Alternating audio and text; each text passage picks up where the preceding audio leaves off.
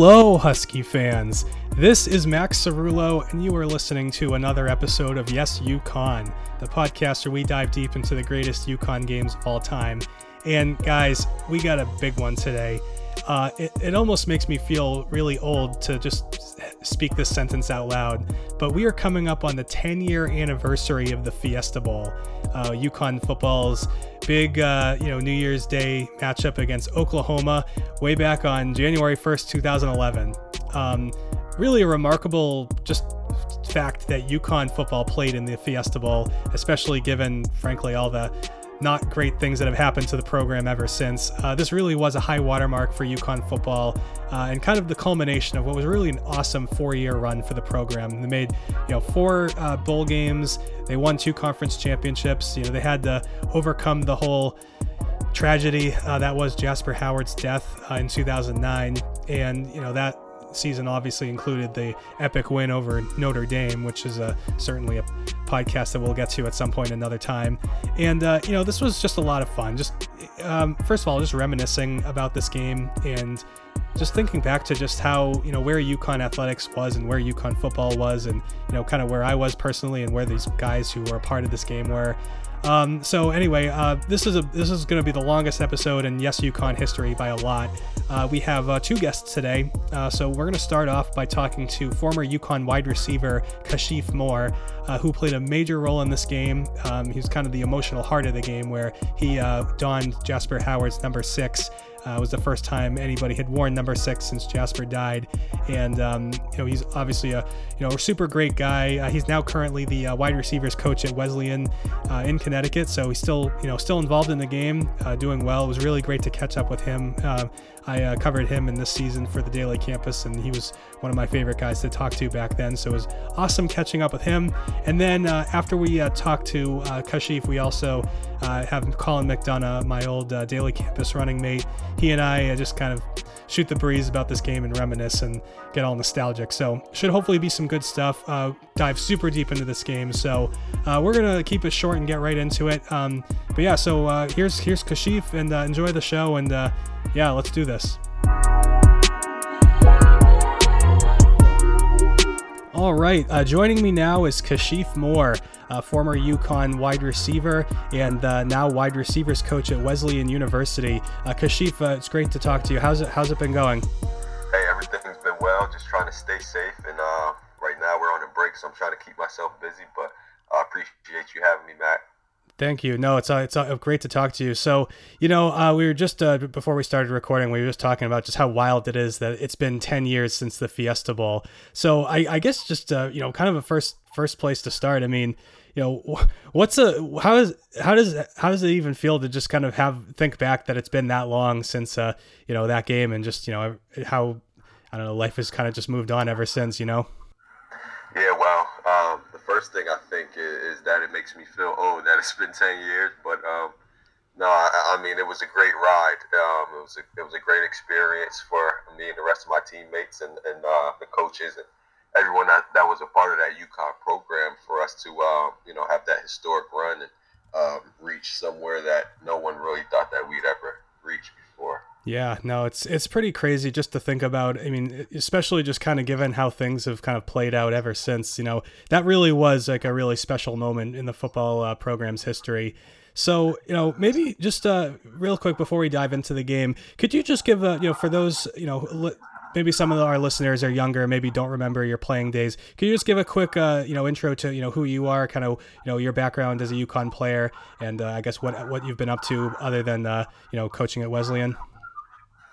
Okay, yeah. So, obviously, my name is Kashif Moore, originally from Burlington, New Jersey, where I played high school, and from there, I went and joined the UConn football program on a full scholarship in 2007, and my final season there was 2011. So I redshirted my first year in 2007, got a chance to work on my strength and learn that playbook. And then I started off 4 years after that. And, from there, I think we had a great ride.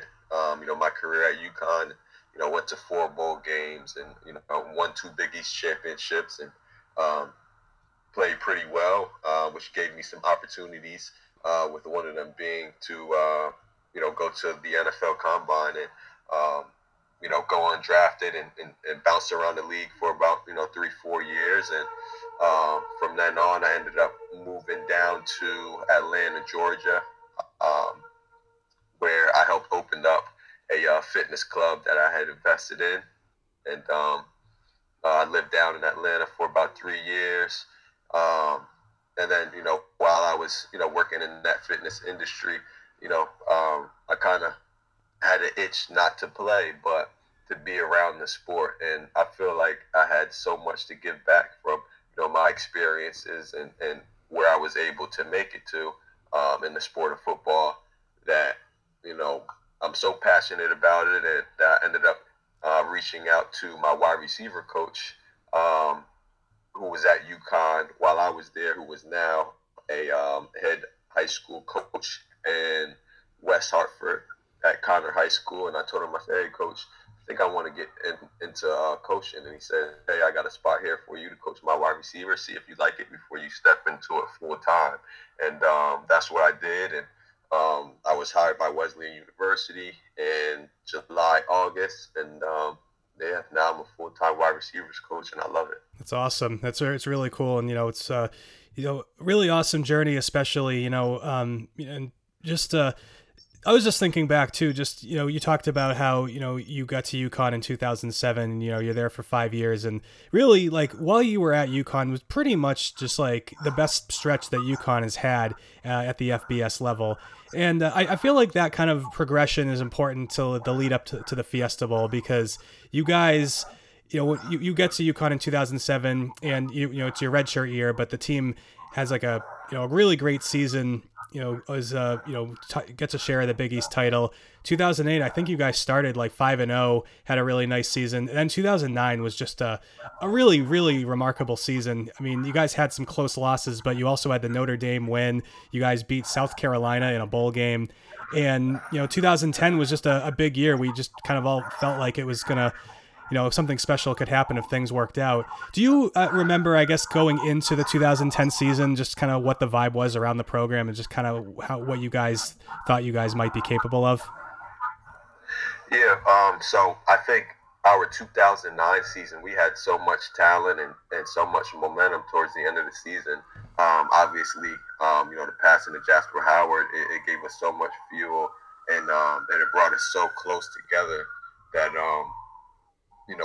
I felt that we really had a chance to do something special going into that 2010 season.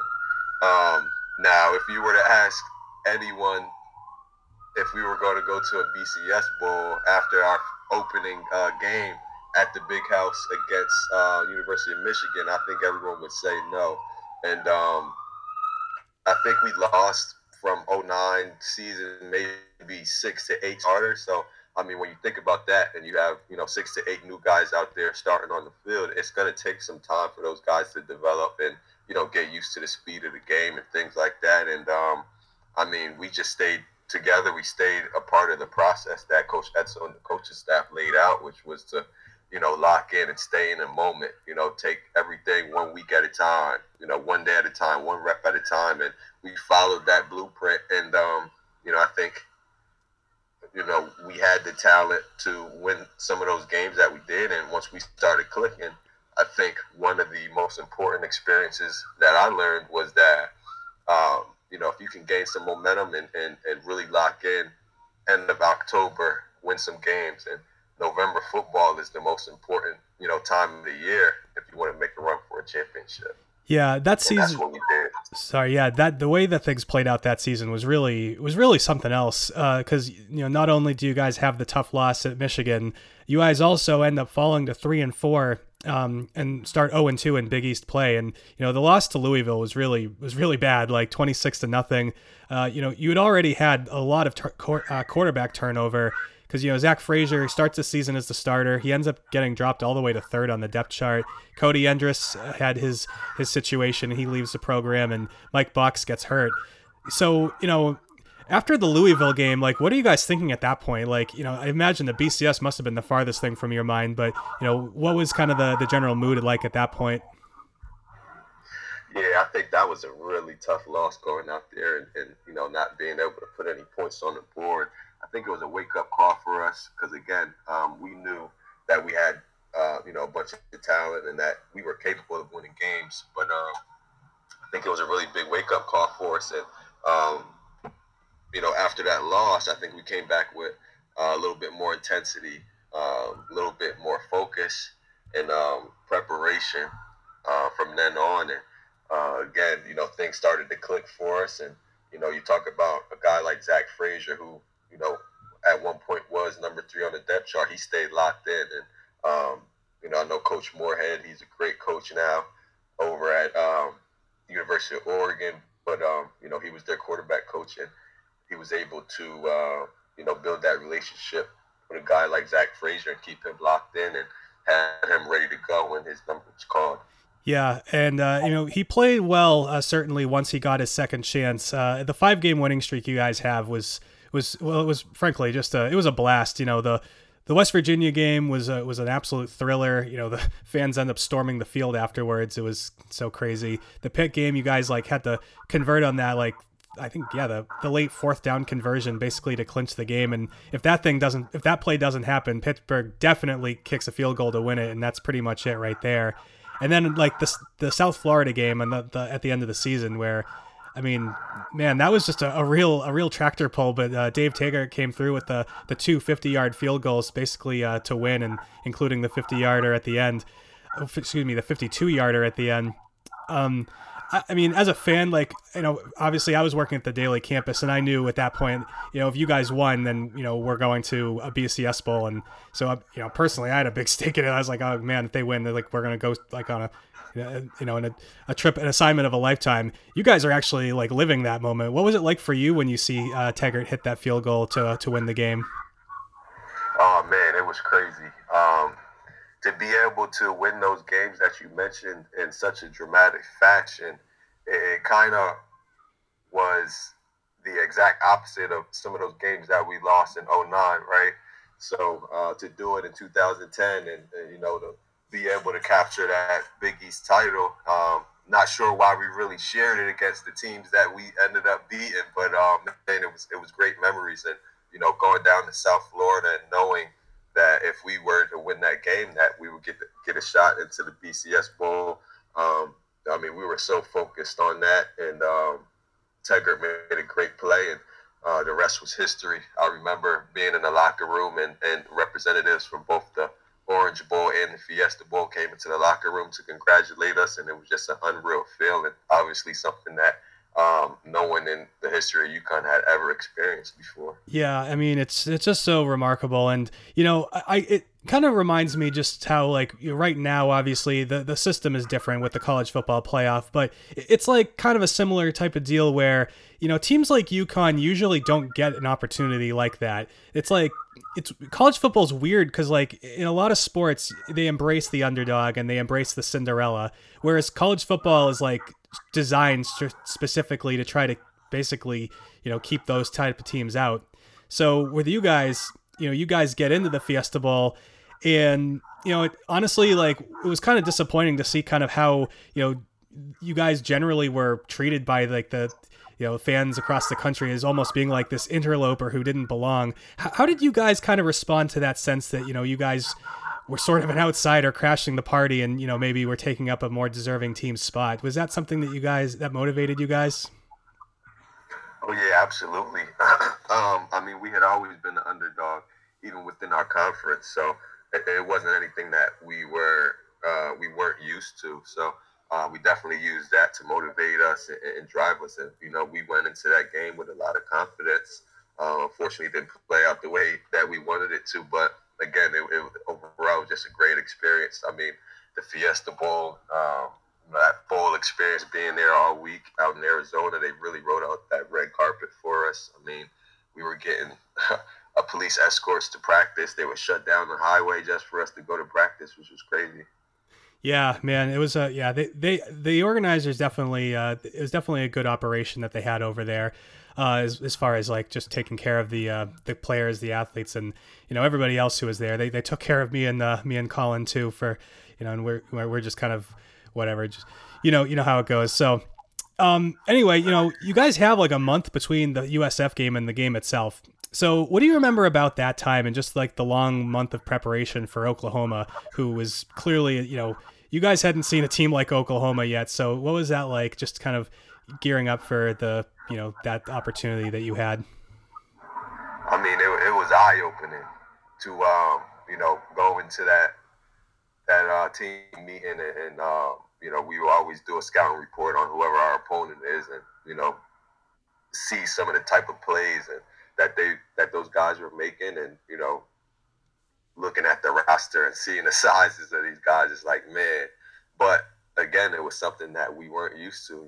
We played against South Carolina, we played against Notre Dame's, where you those schools get guys from across the country that are the biggest, fastest, end up going to the NFL at a high rate. But I mean, it was just an exciting challenge that we wanted to go head first into. Now, going into those weeks of practice, typically, again, this is our fourth bowl game, so we're kind of used to that schedule, which is everybody's home for break. We're still up at school. It's like a ghost town up there, but we got to practice. And, those practices are a lot more so like spring ball, where we're competing against each other for a little bit before we get into some preparation for Oklahoma. Yeah, and now obviously once you guys are in Arizona, when I rewatched the game, I'd almost forgotten about this, and it honestly is one of the coolest parts about the game. You wore Jasper Howard's number, and I guess as I understand it, that kind of came together fairly kind of behind closed doors and sort of caught most of the team by surprise. Could you share how that came about and sort of just the whole process that led to you wearing number 6? Oh yeah, and that was an honor and a privilege, and it actually happened while we were still on campus practicing. We're in stretch lines, and Coach Etzel walks up to me, and he kind of whispers in my ear. He said, "Hey, don't tell anyone, but how would you feel about wearing, number 6 for the Fiesta Bowl during the game?" And I had the biggest smile, and that made my day. And it was hard not to tell some of my teammates and family members, but I even warmed up in my 82 during the pregame, and when we ran out onto that field before kickoff, I did have that number 6 on, and I remember hearing from Jasper's family, how that made them feel, and how proud they were that I was able to wear that number, in remembrance for Jazz. And I think it even gave me extra motivation in that game night as well. That must have just been the coolest moment, because not only are you running out onto the field at University of Phoenix Stadium, this an insane, huge NFL facility where they host Super Bowls, and you're wearing your friend's number. I mean, what was that moment like? Just that feeling of running out on the field for that game and that circumstance, right then. Yeah, I mean, it was like a dream come true. As a kid, I always dreamed of, just that feeling of running out to a crowd of that magnitude and that magnitude of a game. And that's just what it was. It's like that fairy tale type of, dreamy experience, and it's something that I'll always look back onto. Yeah. Before we kind of dive into the game itself, I did just want to ask, as far as Jazz goes, how how often, I guess, are you in touch with his family now? Like, and you and the other guys, have you guys all stayed pretty close to the family ever since you guys graduated? Yes. Myself and a couple of guys have. She sent me a picture of Jasper's daughter about 2 days ago, man, and just to see how big she has and how much she's grown, and that smile looking just like Jasper's, it's amazing. She's got to be like 10 now, or even maybe like 11, right? Yeah. That's just that's unbelievable. Yeah. She's a track star too, so she definitely got those athletic genes from both her and Denisha, and she competes at a really high level in summer track down there in Miami, and she usually qualifies for Junior Olympic Nationals and things like that every year. Wow, man. Well, UConn's gotta make sure that they get her involved in the track program if they can. I mean, who Oh knows? yeah, Maybe definitely. she may be too good. That's always a Right. possibility. Anyway, so as far as the game itself goes, I rewatched the game last night, and actually, I have to admit, it's the first time I've actually watched the TV broadcast because obviously I was in the press box and had kind of a different perspective on the game. And rewatching it, I was struck by how, like, my impression of the game at the time was that, Oklahoma was pretty much in control the whole time, but it wasn't really a blowout until the very end. There was like a sense almost really up until the last 10 minutes of the game where if one or two plays goes right for you guys, it's a totally different game. And, it kind of starts when, the first quarter doesn't really go your way. Oklahoma gets 2 touchdowns in their, first couple drives. And, so they're ahead 14-0.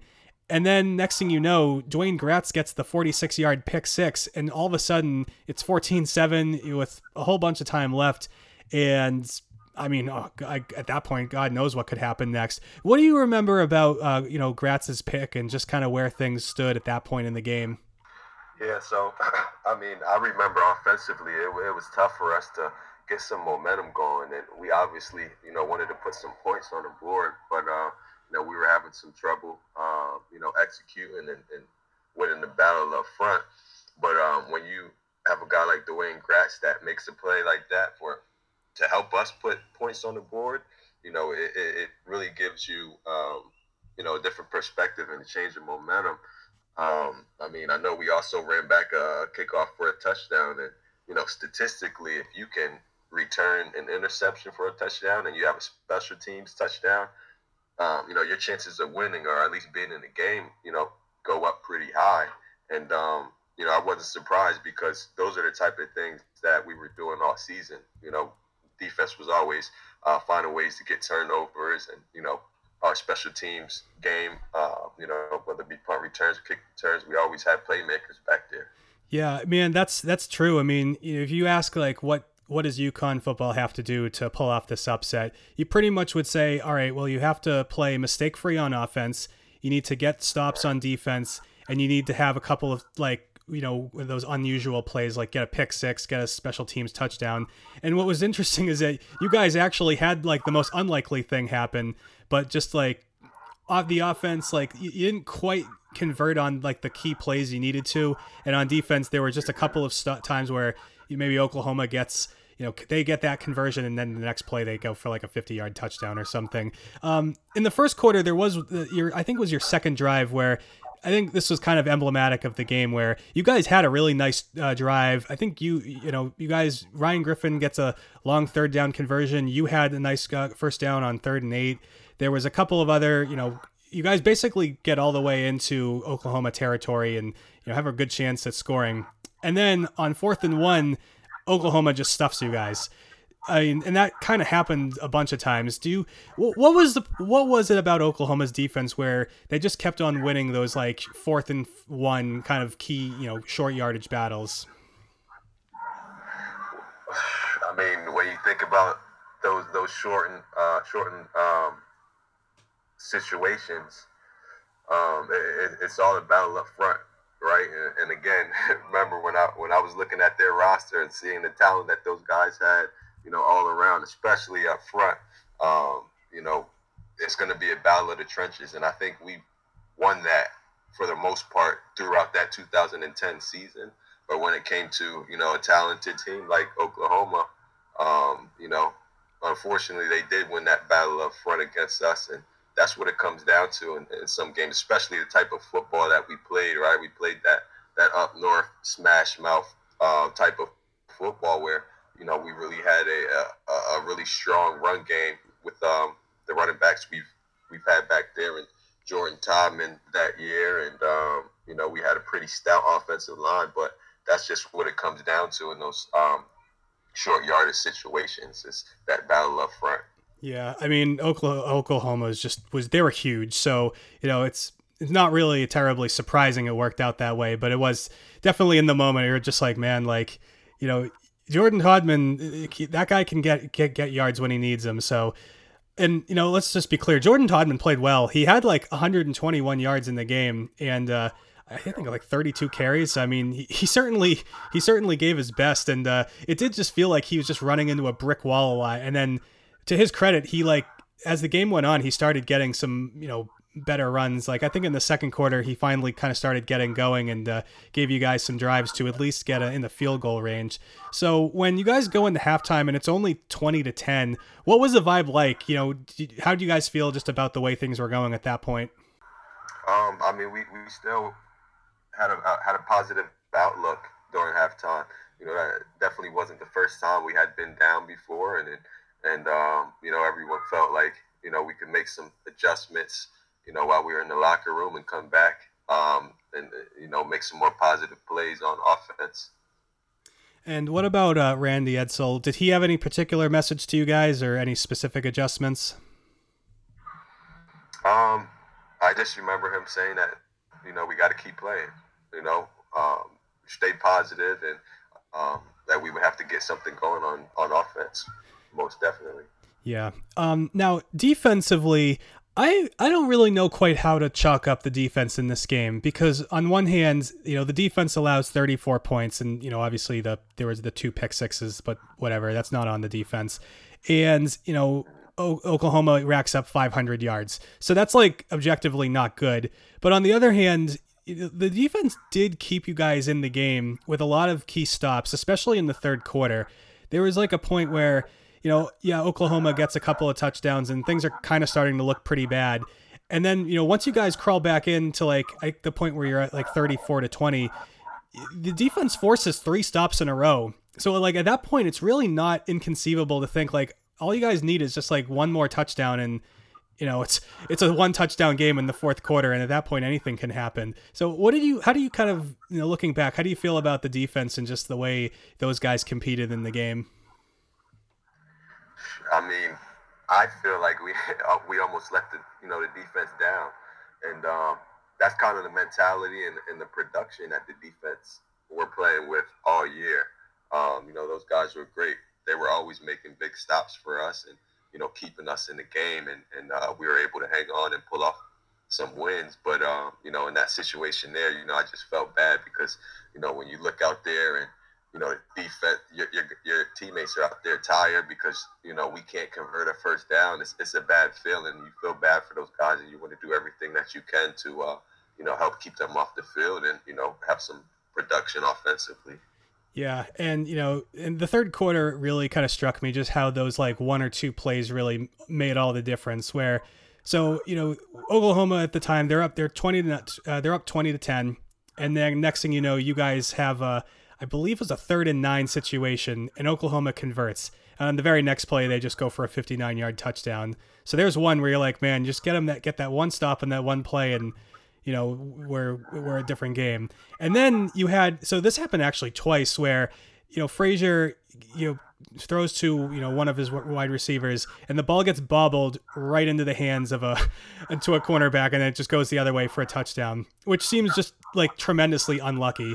And it happened to you guys twice. What did I guess just as a wide receiver, what were you thinking in both of those cases where just the ball just goes back the other way on what was really a pretty unfortunate situation? Well, in the moment, it's okay. Let's try to tackle this guy before he gets into the end zone. But, I don't really remember too much, but I know that, anytime you bobble a ball or, you're around guys and you don't catch that thing clean, turnovers can happen. So, and that's what happened, unfortunately. Yeah. And then literally the very next play after the first one of those, Robbie Fry just immediately takes a kickoff 95 yards for a touchdown. So I just remember being in the press box going from, after the pick 6, I'm just like looking at Colin, just being like, okay, this isn't looking good. And then that happens when we're both just like, okay, this game is officially stupid. Like what's going on here? What were you guys thinking then? And then I guess also after, Taggart ends up getting another field goal pretty shortly afterwards. What were you guys thinking at that point where it's still now only it's 34-20? You guys have time. Were you thinking at that point, okay, like here we go? Or what was kind of your vibe at that point? Yeah, well, I mean, again, we have been making those type of plays all season, so it wasn't much of a surprise to us. So I think we have learned to always stay level-headed, right? In the game of football, crazy things happen, and you want to be able to stay level-headed so that you can stay focused, not get too high, not get too low. So I mean, it was a positive play for us, and we're excited to try to get back out there and see what we can do offensively to get us back in the game. Yeah, and I think just like the next, I guess we'll say like the next 10 minutes or so of game time was what I think. So, I talked about how, people who look back at this game just think, oh, it was a huge blowout. But really, like late in the third quarter and early in the fourth quarter, this was the sequence. So you guys are down by 14 and you force a punt on Oklahoma's next drive, a 3-and-out. So actually their second straight 3-and-out at that point. And then you guys also go 3-and-out and punt. And then Ryan Broyles has this huge punt return and you guys force a fumble and Jerome Jr. recovers it. So like there you have now, not only do you have a special teams touchdown, but you also have a special teams turnover. And then, you guys end up punting and Oklahoma, you guys get another stop. Oklahoma drives pretty much all the way down the field and they try to get tricky on you guys and do a fake field goal. I'd completely forgot that this happened. And Jerome Jr. breaks up the pass in what was honestly a really awesome pass breakup. So I think with 13:50 to play, it's still 34 to 20. And, it's really kind of anything could happen. Do you, I don't know, I'm looking for the question here, but not to get too repetitive, but I guess what are you thinking now where it's you guys have the ball and a chance to really make this a game? Do you I guess remember kind of what your head was at that point? Man, those guys, now that you mentioned all of those things, those guys really did so much to keep us in the game and to give us an opportunity to, tie that thing up. Because like you said, we were only down 2 possessions. So, we obviously, broke that huddle and in the most positive, mindset possible because, we've been down before. We've had to come back to win games, and that's something that we were used to. So, we just tried to do everything we can and listen to our coaches at the time.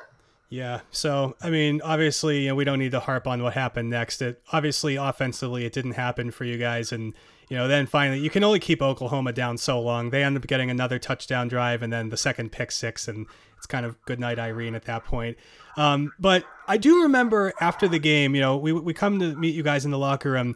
You guys it felt like you guys were in pretty good spirits. So I guess kind of what was your sense at that point where it's like, okay, we lost, but how were you feeling at that point?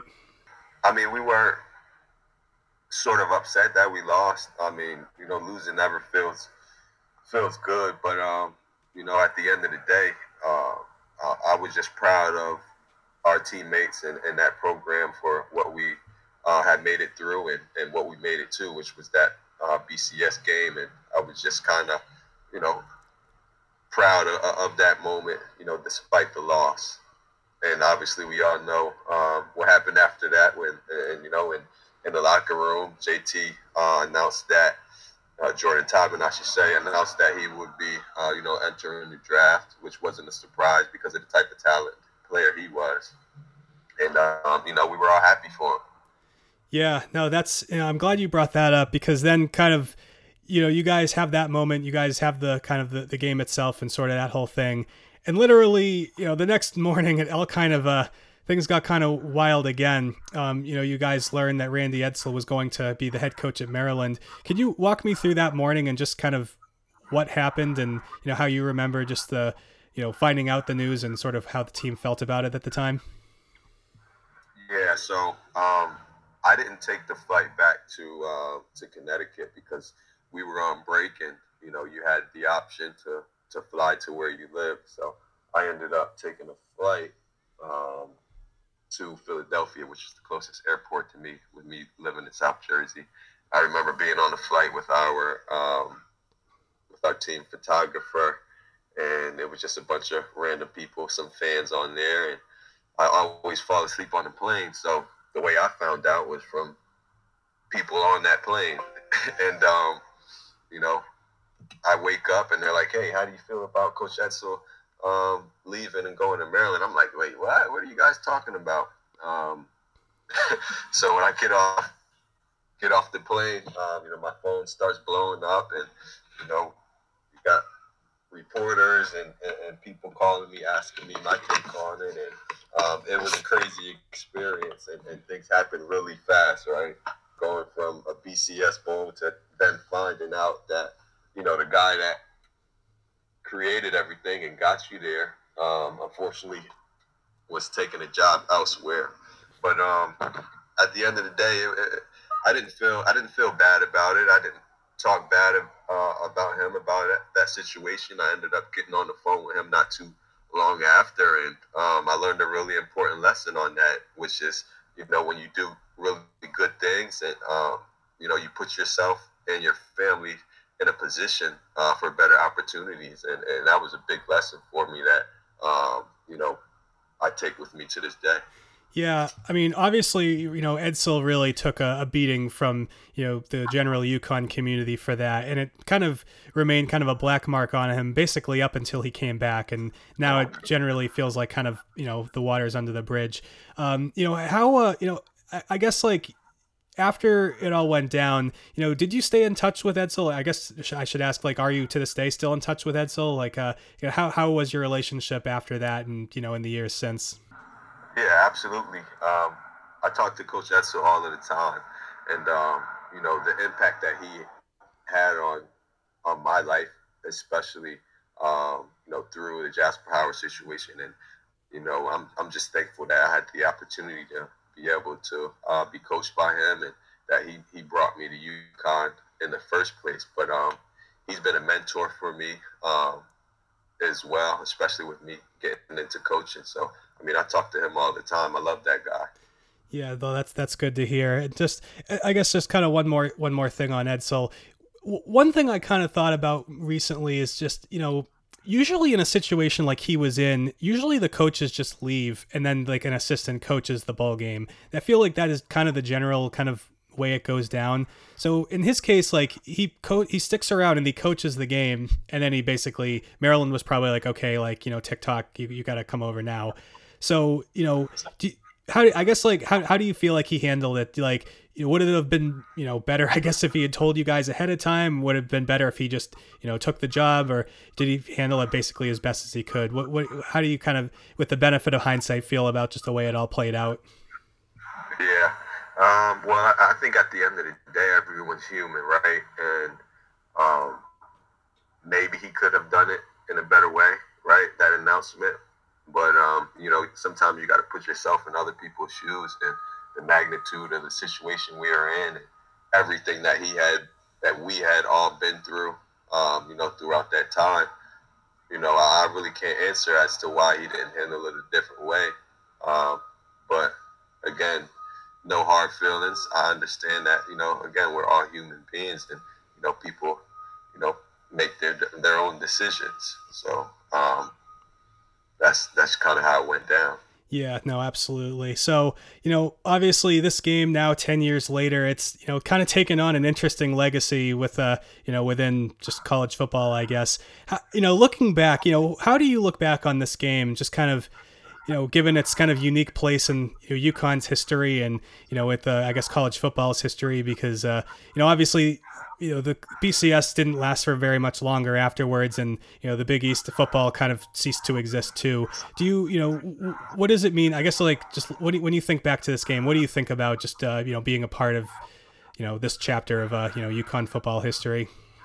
I mean, I feel really good about it. I feel really good about making history, and I think that's what we sought out to do. Was not be ordinary, right? Not just have a average career or average season. When Essel sat down in my living room and was recruiting me, he said, next year we're going to win a Big East Conference championship, and we want to continue to win here. And we did exactly that. And to be able to experience all of those things, I think every time I go up to UConn and I try to visit as much as I can and talk to the younger guys, is that we're all underdogs, we're all under recruited, and that's kind of the atmosphere that it still is now. But I want those guys to be able to experience some of the memories that I had, right, which was going to 4 bowl games in a row, you know, having those huge wins against schools that nobody ever would have, you know, imagined that we would have beat. So I just try to use that to motivate the next generation and letting them know, hey, if you follow this process and, you know, you continue to be the best person you can on and off the field, these type of things will happen if you guys do it collectively and you guys do it together. Nice. Awesome. Well, Kashif, thanks so much for taking the time. This has been awesome. So I'll, I guess, while I got you, do you have anything else worth mentioning? Any good stories from that season, that night, you know, just that time in general?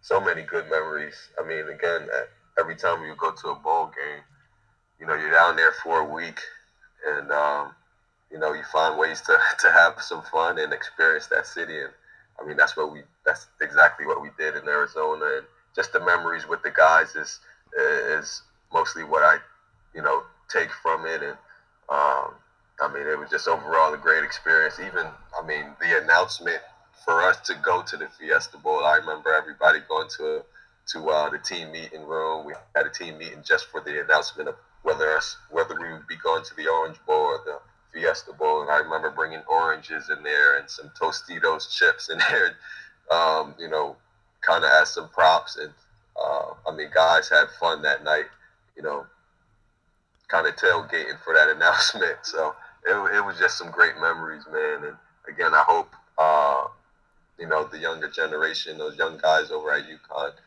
get to experience something like that. Yeah, that'd be awesome. I mean, it's kind of hard to imagine a Fiesta Bowl happening again, just given the way the system works now. But just to, you know, this team, you know, they've been through a lot, but you know, you have a sense if I feel like there's going to be a point where this group is going to break through and they're going to start to win some games, and you know, hopefully they'll get a cool opportunity to go to a cool bowl game. And, you know, just speaking personally, I think, you know, the Fiesta Bowl was a pretty solid place to go, if nothing else, just because, like, Tostitos as a sponsor is pretty dope. Did they give you guys as many chips as they gave us in the media? Because people were, like, throwing bags of chips at me the whole week, practically.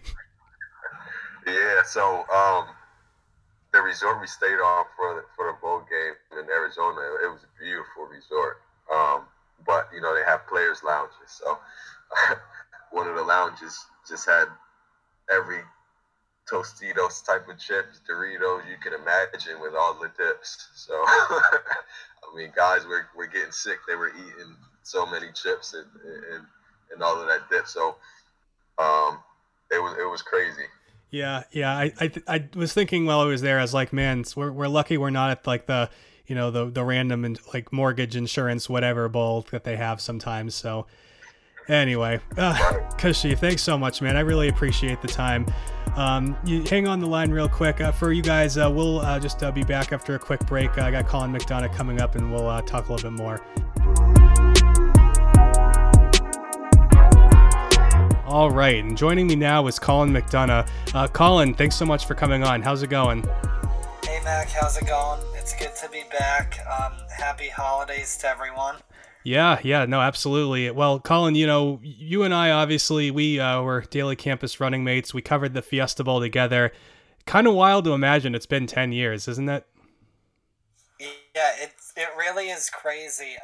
I think this time of year, even though with the pandemic still going on and everyone hopefully still staying safe and healthy, seeing some of the big college football bowl games back, I think every year since going to the Fiesta Bowl, I think back to it, and it is crazy how there's been 10 years in between, you know, not just in our own lives, but even in the life of UConn athletics and UConn football. Yeah, I know. It's pretty wild to think. And just like, so obviously I talked to Kashif, you know, we had a great conversation. You know, it's just kind of incredible, you know, just that ever happened in the first place. Like, if you go back and think about it, like, you know, UConn being good at basketball is pretty improbable, but, you know, it was sustainable. This was just a crazy moment in time where UConn football basically kind of crashed the party in a system that's really set up to keep teams like UConn out. And it's just thinking back, it's just so wild to imagine that this happened and that UConn got to play in the Fiesta Bowl, something that I'm pretty sure is never going to happen again. Even if UConn gets good, like college football is just set up to just keep teams like UConn out. So I don't know. It's got me super nostalgic rewatching the game and everything. I guess just first things first. I think you said you rewatched the game. Had you ever actually seen the Fiesta Bowl since we saw it in person? Obviously, had you ever actually watched the broadcast before this week? I think I saw part of it like 8 or 9 years ago, but I had never seen the whole thing through, which is kind of like a cool thing because I grew up a huge college football fan. I still am. So even though UConn football was, obviously Division I AA and then made the jump as I was in middle school into high school, I was a UConn fan in air quotes, but I kind of grew up watching Notre Dame football a lot and then just obviously the big teams. So like I loved seeing it, the broadcast, because to see our school, now our alma mater, in a New Year's Day bowl game against a team like Oklahoma, it was just kind of still surreal even 10 years later to see that actually, on the scoreboard and on the field. As someone who, like, even with all its flaws, I do love the tradition of the bowls in a sense. And yeah, even like you said, how what's interesting with the current system, in a pandemic season, we've seen kind of some of the controversy even more so. Like even thinking that UConn was 8-4 going to the Fiesta Bowl, and people thinking like, oh my gosh, how what a joke that this 8-4 team is going. And then, this year we have 4-2 Oregon going to the Fiesta Bowl. So it's kind of, like, you're right, UConn will probably never get back to that point, but it is still kind of funny. You see how why bowls are great and also why bowls kind of aren't great in the same time when you think of UConn versus Oklahoma and then even 10 years later. Yeah, I mean, it's pretty crazy just to think, just like, in a weird way, this game was like a massive, like, impactful game in college football history, because if you think about it, this was a game where basically, the powers that be in college football were like, okay, well, we can't let that happen again. So like I don't think it's a coincidence that a couple years later, and obviously there's a lot of other things that kind of went into it, but you end up having, the college football playoff come about, and, allegedly the group of five like has a New Year's bowl game kind of tie in, but that doesn't carry the same cachet as just what the BCS meant back then. It was like, that was like the cream of the crop, really. So, it was kind of just crazy to think back, and just also to the season too. Like, Colin, for both of us, this was like the biggest thing we'd ever done at this point in our lives and in our careers. Like before this, like we covered UConn baseball and like track and some of the smaller sports, and next thing you know, like we hadn't had a chance to do basketball yet at this point, and obviously all the in our lives, we've kind of experienced championships, on the pro level and in the college level before and since. But, this football season was such a wild ride and such a massive, moment in our like lives as sporting fans and, as professionals. What do you remember just about covering this season? Just how cool it was for the two of us. Yeah. So obviously, me, you and Matt, we kind of, we're fortunate with the daily campus, how as juniors we got into some of the top beats. So I remember, like, it was really big professionally and personally, I think.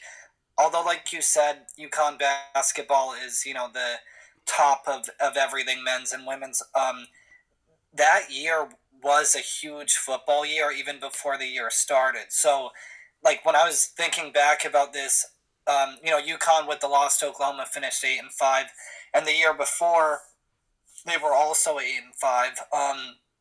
And that previous season's team, I think you could argue might have been better than the Fiesta Bowl team. Obviously the tragic murder and death of Jasper Howard, the previous season, and then you had the really heartbreaking on the field football losses at West Virginia, the home game I think it was on Halloween against Rutgers. That was like legit, almost like the worst day of my life. I can't think of very many times where I felt worse after a loss. I literally wanted to die. Yeah, it really was such a like, that was a very surreal time, I think, for a lot of not just UConn sports fans but students, because of what happened, right in the heart of our campus and stores.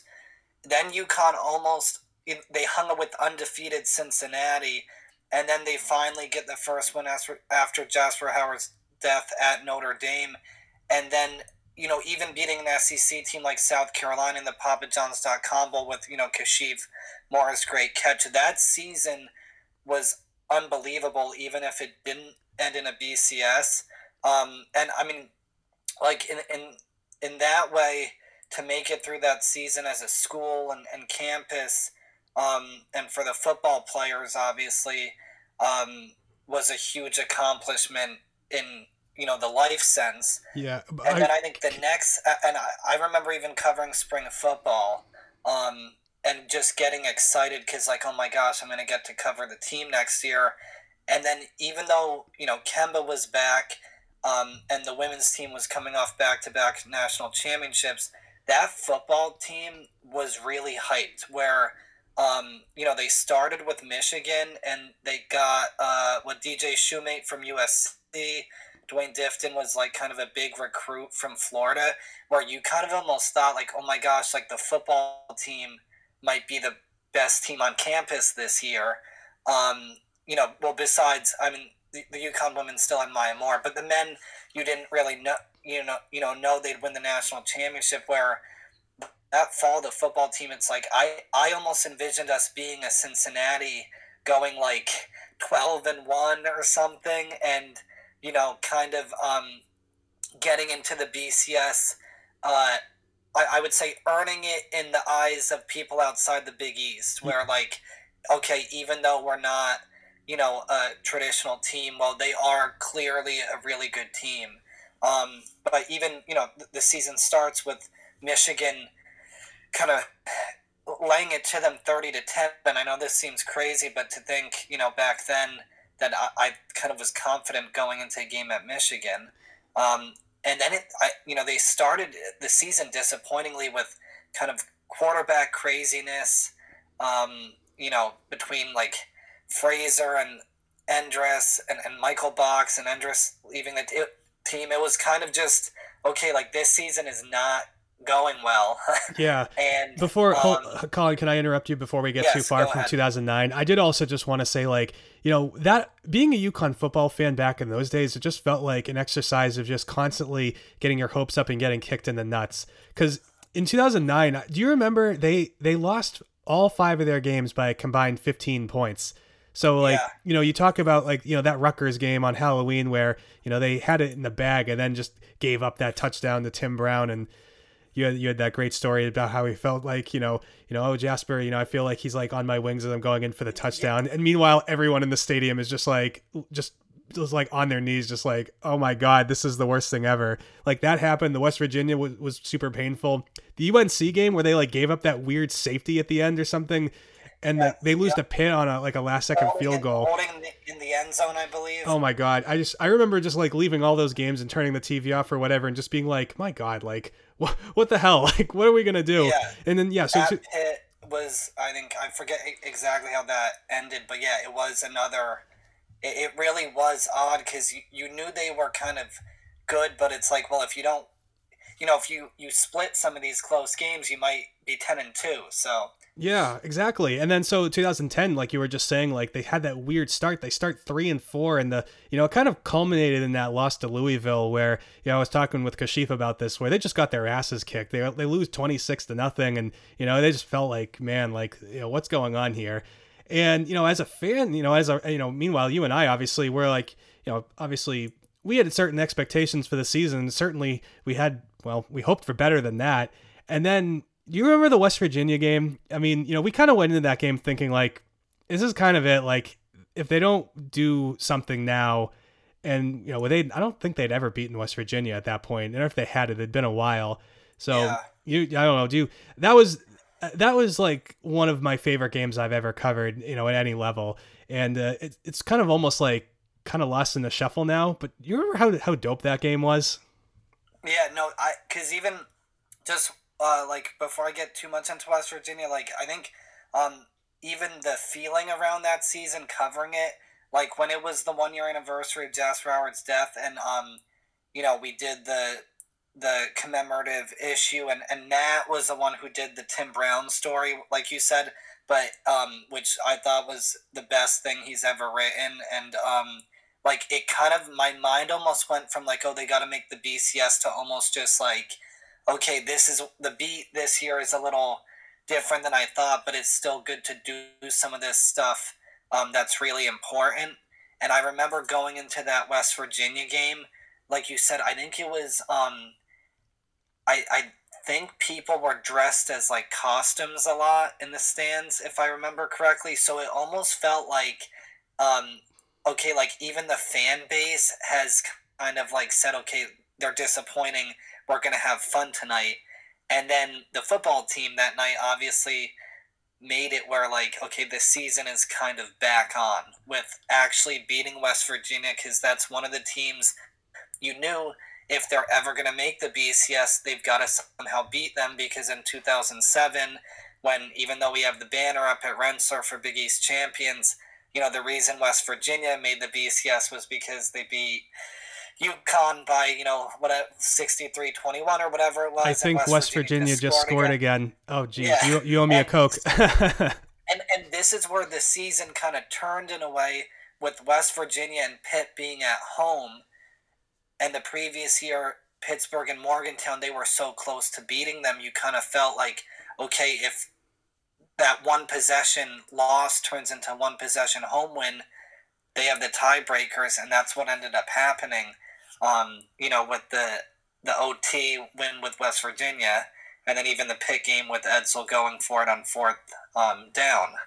So, yeah, it was something else. Remember when we watched the USF game in your dorm room at the end of that season? Was that the most stressful night of your life? I think it might have been for me.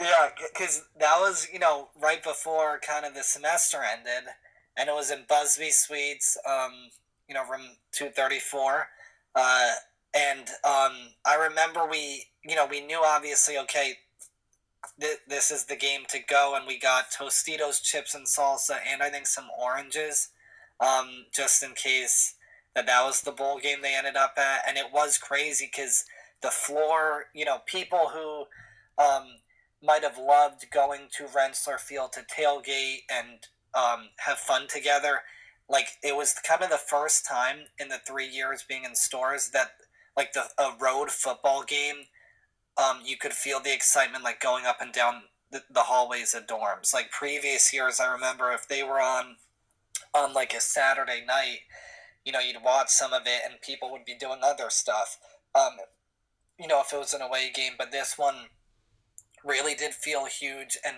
I know the same story was with the Fiesta Bowl, but them not scoring an offensive touchdown against USF, where it was down to Taggart kicks, and the defense making getting a pick six, and just like the Fiesta Bowl, and kind of eking it out, was incredible. And I think I always imagined if UConn had made the BCS, it would have been like, okay, they're at home, everyone rushes the field. Instead, it's, you know, a half-empty Raymond James Stadium, where it's like Edsall gets a Gatorade bath, and okay, like this is actually happening somehow. Yeah, I mean, God, just like the degree of difficulty, like that was a really tough game, and like they honestly kind of had no business winning it at like towards the end, when it was like, you know, South Florida, like I don't know what their win percentage was, but it must have been very high at that point. And then, you know, the offense obviously didn't quite get it done, like getting into the end zone, but Taggart making 2 50-yard field goals in the fourth quarter, including a 52-yarder to send them to a BCS bowl. I mean, my God, like I feel like that should be a bigger deal. Like Dave Taggart is like one of the best like college football kickers, and I mean, that I can think of. I mean, how many guys out there who've like, performed like he did, and he did it a lot too. Like he had that epic kick in the snow to beat USF the year before, which is like one of my favorite, sporting events I've ever been to. Just that was so much fun. Absolutely wild scene. The Tiger kicks at home to beat USF in the snow the previous year, and then to beat West Virginia, and then like you said, the offense had trouble finishing drives, so I think they even Sean McDonough and Matt Millen said it during the Fiesta Bowl broadcast that if you play the way UConn plays, you need a good kicker because you're going to be in close games, and it's Northeast New England weather. You're going to have to struggle a little bit, and he really was just like you said, as good as it gets. You see, even in some of these games. This year and the last few years, you watch some of these teams, having to go for it in major conferences, because their kicker can't hit like a 35-yarder. But it really does affect, wins and losses, especially back in that old Big East where, like the records were so close. I think USF was 8-5 that year also, and you had like West Virginia, Pitt, us, Louisville, Syracuse, all with like winning records kind of close to one another. Yeah, here's the irony of that too. Like that conference was treated as some sort of second tier also ran. And yet if you actually just take all the teams that were in like the Big East football conference of our era and just put them together, now I kind of feel like now that conference would get some decent respect because like Louisville, West Virginia, treated, these days as like a legit like top tier football programs. And, like Syracuse, USF are all, respectable. Pitt is, okay sometimes. Obviously, UConn would probably be at the bottom of the heap now. But, like, that conference was solid. And UConn was basically right, competing right with the best of all of them. Since add Cincinnati to the list, too. I mean, yeah. Like, yep. Oh, yeah, gosh. Yeah, Cincinnati now is back to what it was. If this were a Cincinnati podcast, thinking back to their Orange and Sugar Bowl teams, they'd be saying, well, we're back, which obviously, I guess the Huskies went undefeated too, just like Cincinnati did this year, technically speaking. But, yeah, I think what's interesting with the broadcast too is Sean McDonough, I think, because Fraser threw 2 pick sixes against Oklahoma, I think after one of them to maybe make it 34-20. Yeah, something like that where kind of McDonough almost like, Tense. Even though it's the third quarter, kind of says, well, it's a different level of football, obviously, what you're seeing here between Oklahoma and UConn. But then near the end of the game when they're kind of wrapping up the broadcast as UConn gets to the 2, yet gets stopped, Todman got stopped, couldn't get that offensive touchdown. They did say how the Big East is a good football league and said that, it might not get the respect, but it's still a good football conference. And what's crazy is they even talked about how TCU would be joining them, which I had completely forgot about. Yeah, them and Boise State and San Diego State allegedly. By the way, correction, it was 34-10. That was right before Robbie Fry's kickoff return. Thanks, Man, yeah. Oh man, that was so frustrating when they couldn't at least get that one touchdown at the end. Yeah, and especially for Todman, who had such 143 yards per game. I think they listed it as like second in FBS or something. Like, they had speculated it would be his last game, and just how good he was. That it's not Walter Payton not getting a touchdown in the Bears-Patriots Super Bowl, but it was like, okay, just try to punch this last one in so we have like one feel-good Todman offensive score one more time. Yeah, I mean, we can get back into that in some greater detail in a bit, but before we dive into the game too much, I wanted to talk about just the experience of going to Arizona. Do you remember? I'd forgotten about this, but I cracked open my the pictures I took, my album from that week. And you remember we flew in straight up on New Year's Eve. And I think we landed in 9 o'clock at night on New Year's night. And I want to say it was not very long after, I think within 2 hours of where we landed, you, me and Matt were just in the middle of some random street party, celebrating New Year's Day with just a bunch of wackos and some UConn super fans. Do you remember that? Cause it was completely blacked out of my memory, and I swear to God I wasn't drinking or anything that night. Yeah, what do you remember about just like kind of the kind of pregame sort of arrival vibe? Yeah, no, I mean, all of us were 20, I think. So and we were staying, well, on like the Phoenix Tempe kind of like border area. So being 20 in Tempe is it's a tough thing to be. But I do remember it was like the, Phoenix area New Year's Eve block party. Jimmy Eat World, I think, was the band performing. So I remember that. And I remember how it was like my mom said to pack like extra clothes, and I was like, well, we're going to the desert. And she's like, it's my dad had been out to Arizona for business, and they were like, well, it gets cold at night. So I remember being cold, and I kept thinking, like, how is this Arizona? Dude, it was cold, like straight up that whole week. Yeah, it was like in the 30s and 40s the whole time we were there. Yes, and all I had was a Yukon hoodie. I think I didn't bring any jacket, and it was kind of landing. I remember because the desert was kind of a geographic region I'd never been to, and I remember WHUS broadcaster Adam Giardino. I remember him like texting me. Maybe he landed the day before, and said that it feels like a different planet with like the red rocks, palm trees, and cactus, and like you really did get a sense like, okay, did we just land in Mars? Because it was such a cool like experience to see that. Even when we'd the next day when we went to the media hotel in Scottsdale and took the bus to Glendale, and you really saw the desert landscape, which I think somehow we snuck Matt onto the media bus, even though he was wearing like a Yukon Yankee Conference throwback football jersey. I'm glad you brought that up, because that's one of my favorite memories of that trip. Because yeah, it wasn't a somehow we snuck him on. Literally, it was as simple as basically me or one of us, I think it was me, just going up to like the person who was kind of checking people in and just being like, hey, so I'm just going to be straight with you.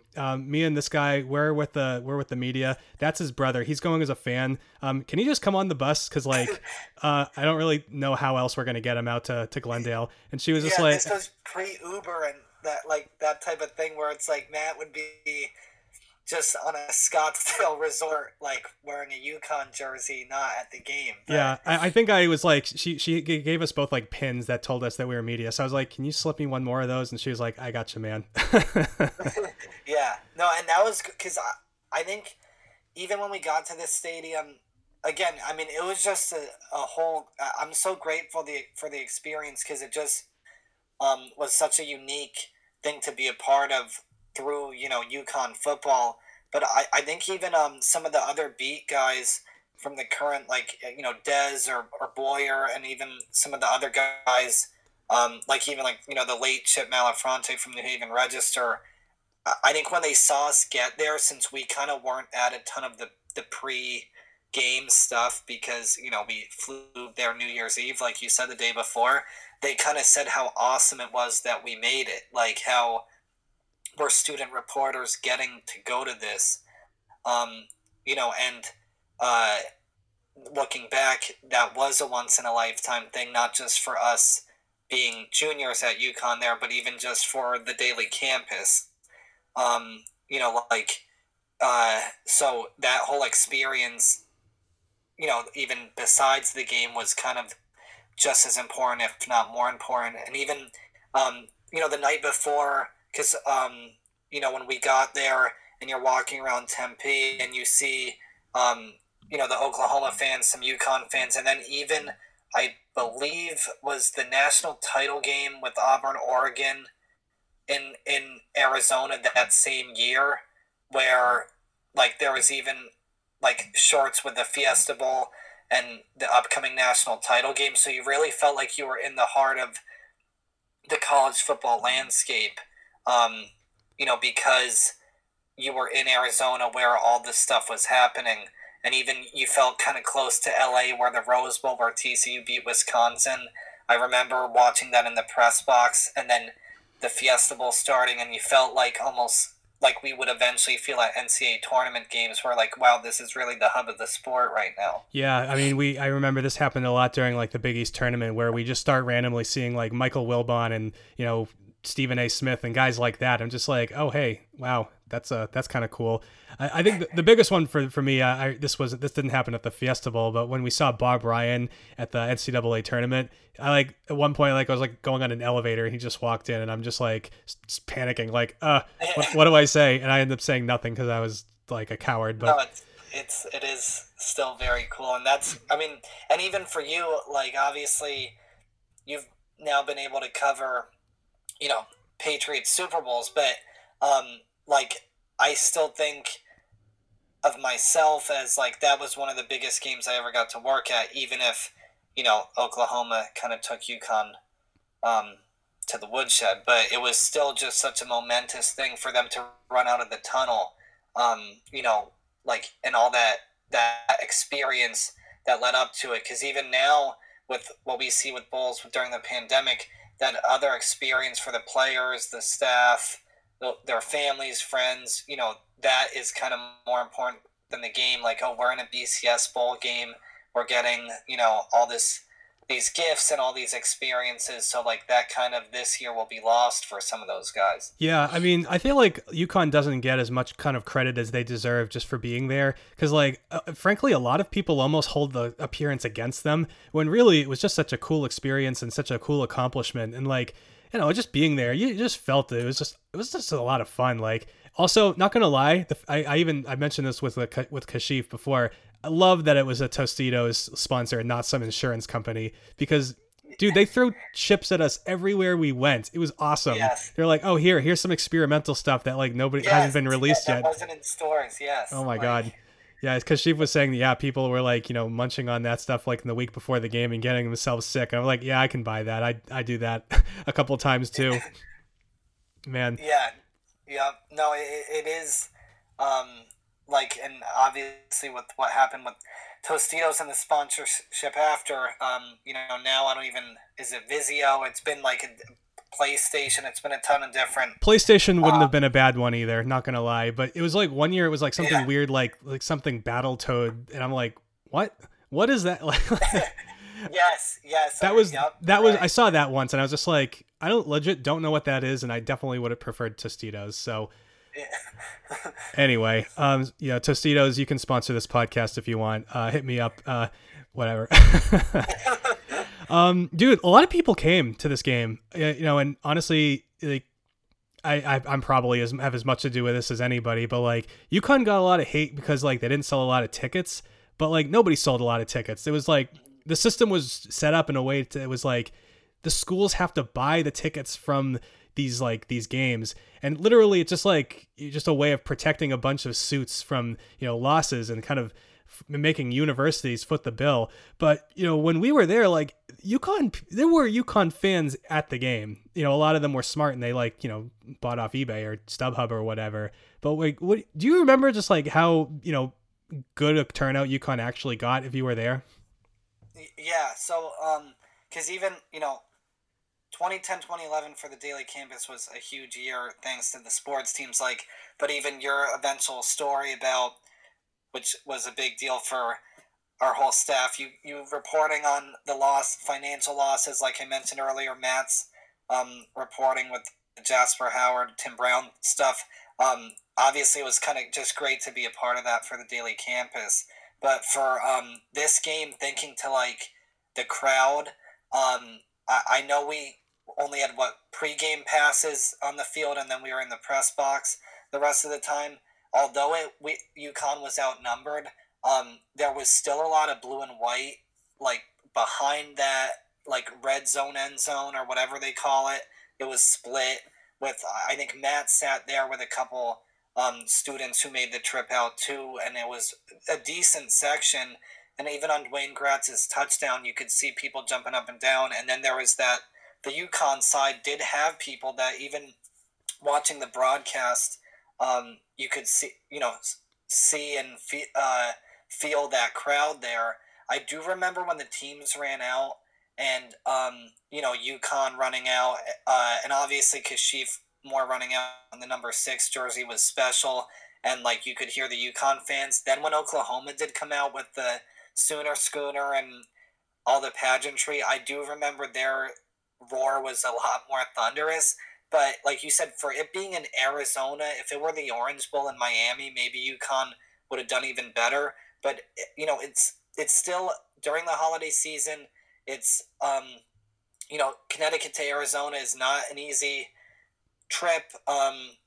It was still I think a good showing for UConn and their fans and a lot of people who still follow the team to this day. Like that was, the trip they wanted to go on. It's a major New Year's Bowl game, even if it was kind of a far flight. I thought UConn was pretty well represented. Even thinking back to how the schools do it for the Final Four. 2011, I was in the student section for the national championship, and how it wasn't all UConn students there either. So, even though UConn football might be looked at as, well, they're not anything, they're not a traditional team, UConn basketball is a traditional team, and getting to Houston on a Monday night in April and Saturday Final Four is not easy as well. So it's kind of like you said, the system overall, whether it's just, the allotment, asking schools, okay, you got to sell these, and even to the schools, how they can transport students, fans, alumni. I know each school's different, but I don't think it's any one question or one problem or the other. I think it's a combination of things with the game and the schools themselves. Yeah, because Arizona's too far to bus people. Like, if they had been in the Orange Bowl, you could have sent 45 buses, pack them full of people, get them down to the game. I mean, for students, you could offer that for free basically, and all the students have to worry about is buying tickets, and just say, or actually even better, that maybe this is how you avoid the StubHub problem. Just say, all right, tickets are, I don't know, what is it, $60 or whatever, maybe $80, and say, all right, just hop on the bus and that's all. Like, as opposed to what, it costs $1,000 to, or something crazy like that to get a round trip flight to Arizona. You could, UConn could have really banged that place out in the Orange Bowl. So it's just a little unfortunate, but we remember there was that big fan fest going on outside the stadium, and I thought that was awesome. The Oklahoma fans were super cool. There was definitely no kind of elitist kind of, what are you guys even doing here kind of, snide vibe. They'd been there to the Fiesta Bowl a bunch of times over the last couple of years before that. And so for them, it was kind of old hat basically. So they all just kind of rolled up in there, and now the UConn fans are just, loving it, And so those guys are just all right, well, this is kind of cool. Just soak it in and enjoy it. So it definitely had a cool vibe in that respect. I imagine it would have been a very different story if they had somehow randomly been UConn versus Duke or something like that, where you have kind of traditional basketball powers and where all the fans are just you guys are going to die, Yeah, no, because even the weird dynamic too, even watching the broadcast, is how Oklahoma had lost 5 straight BCS Bowls. So, including, the Boise State classic upset, and even West Virginia had beaten them. So I don't know, maybe if some Oklahoma fans, it's okay, we kind of yes, obviously they're one of the top 10 college football programs in history, but because they had lost in Fiesta Bowls to teams that they're obviously historically better than, I'm not sure if that played into, okay, we better be nice to UConn just in case they pull some monumental upset. But yeah, it was just nice, even though we weren't tailgating technically, but to go to that fan fest. I know Matt had a good time, and I think we even saw a family of that's from Hamden who we actually went to some Yale games with them, but they were UConn alums. They still go to every game at Rensselaer, and seeing them, who they are huge UConn football fans, seeing them tailgating in that parking lot in Arizona was kind of cool too, for how far that the UConn football program had gotten. And I think do think Matt said one Oklahoma fan told him it wasn't women's basketball. But other than that, yeah, I mean, I think everyone was nice, which I think Matt might have said, like, obviously, we're wearing football stuff. We know it's not women's basketball, which UConn got Oklahoma in one of the national title games in women's basketball. But yeah, that's where, like, I wonder how a major bowl game between traditional powers would be. And in some senses, it might be similar with kind of the hierarchy of college football today. Even Notre Dame has not gotten close to winning one of these major bowl games since like the 94 Cotton Bowl. Ohio State, say what you want about them this year, which I've said a little bit.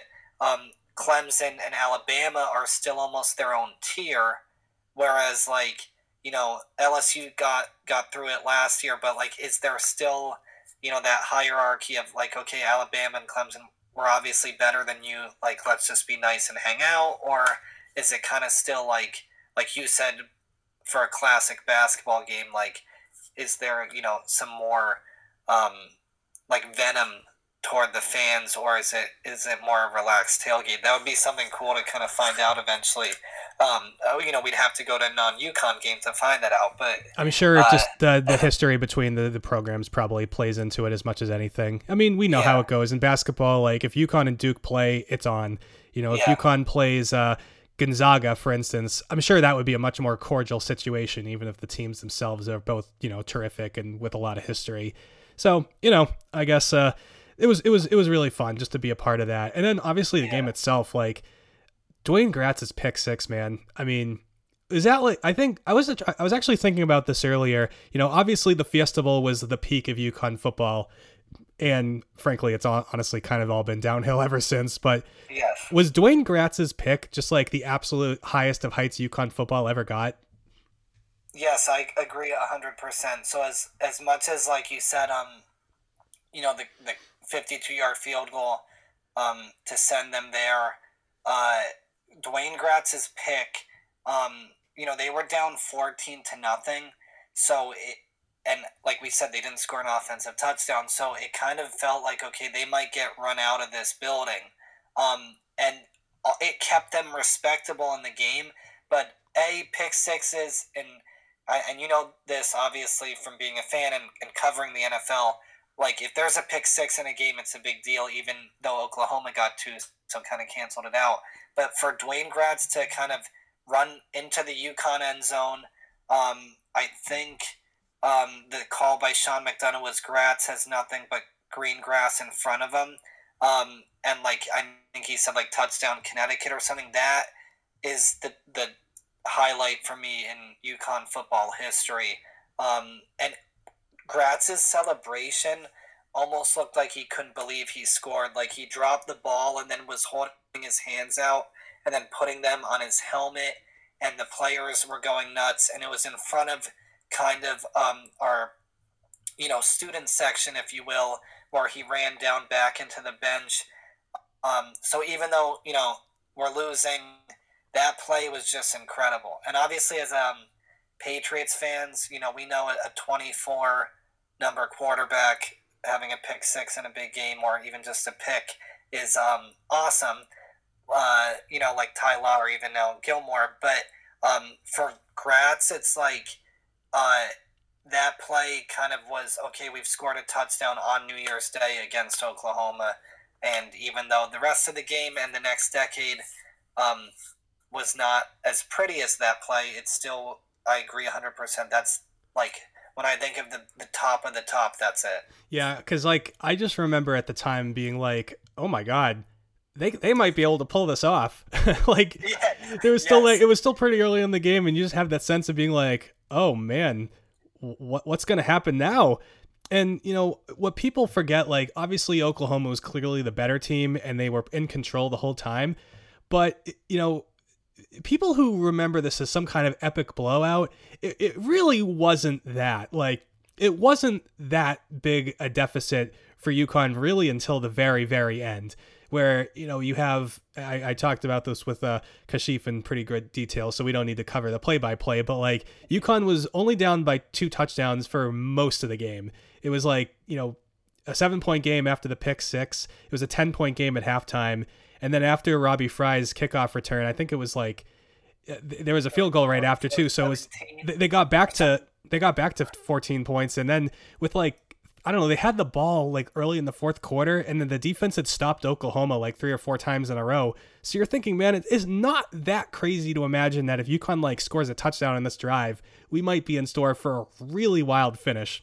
And, you know, it didn't play out that way, but like, you know, some really crappy luck too. Like you have a couple of like, you know, stops on 4th and inches that don't go UConn's way. Yeah. And, you know, a couple of big plays by Oklahoma. And the 2 pick sixes were just like, oh, to have it happen twice in one game where you bobble it right into the dude's hands and he takes it the other way, like that was so bad. That's the part that kills me. Like if those plays don't happen, you know, it's at the very least it's semi-respectable, and you're just like, God, what are we doing here? Yeah, no, and I remember in the second half, like some of those drives where it's like, okay, well, if they score here, this next Oklahoma drive would be important. That if we get a stop, we're within 1 possession or whatever. And then it's like, okay, now it's edge of your seat. Can they actually do this? Even if, you know, they didn't make it a crazy ending. And I think, too, the other thing, when you see, you know, UConn, you know, their first defensive possession or first Oklahoma possession, they go down the field and score. So the Sooners, it's like, okay, here we go. Like, we're not as good as they are. But then UConn moved the ball on the second drive down the field, and like you mentioned, one of the fourth down stops came then, and that's a decision where, like in the 10 years since, when I've thought about it, I go back and forth because, yes, you knew you had to score to keep up with Oklahoma, and, you know, field goals will beat USF but not Oklahoma. At the same time, you kick, if Edsall kicked it, you get on the board, it's 7-3. You hope your defense can step up and, like, maybe some feel good from the offense. All right, we went down and scored. Like, that's a decision where it could go either way depending on your thought process in those situations because, yes, you want to score the touchdown, but it was so early on and Taggart got you there. It's almost like, okay, they give him a chance to, like, okay, we're on the board now in the Fiesta Bowl, 7-3. It's a more normal game than almost possibly panicking a little bit too early and say, oh my gosh, if we don't keep pace here, we're done. Yeah, I mean, honestly, I'm not mad about it. Like, you have Jordan Todman, and, you know, it's 4th and inches. No matter what the situation is, I mean, Jordan Todman, even against a team like Oklahoma, you're going to bet on him at least getting a 1 inch. It didn't work out that way, obviously, pretty consistently throughout the game, but, like, you know, he's the guy who got you there, really. And I think it would have been a feel good moment to get a field goal, but you needed a touchdown. So it's whatever. It didn't work out for him. That's just as simple as that. Yeah. But you know, whatever. I mean, obviously, like a lot could have gone better in this game, but it is what it is. And ultimately, I think UConn is kind of the perception of that game and that whole weekend is a little unfairly colored. And obviously a lot of that is in part because of what happened after. You know, obviously Randy Edsall's departure kind of overshadowed a lot of the goodwill that came from this game and kind of stunted a lot of the momentum. I remember in the press conference, you know, you and I were there when Jordan Todman made his, you know, announcement that he was going pro. I think you told me a whole bunch of times in the years since how, you know, you kind of wanted to ask Randy about whether he'd stick around or not. What do you know? Let's talk about that for a bit. What do you remember about that whole spiel?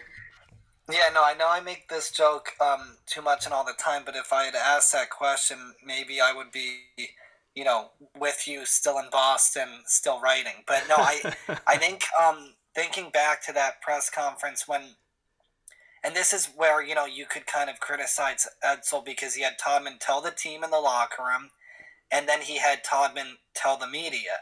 And I did think after, you know, everyone said, okay, Todman's, you know, gone, and Todman made his announcement that I wanted to ask kind of a general question in a sense that could lead Edsall to talking about his future as well as UConn's, because obviously getting to that BCS Bowl game, you know, him coaching through what would have been Jasper Howard's last game and all his class that got through that tragedy the year before and reached this epic height. What is the future going to look like for UConn and yourself.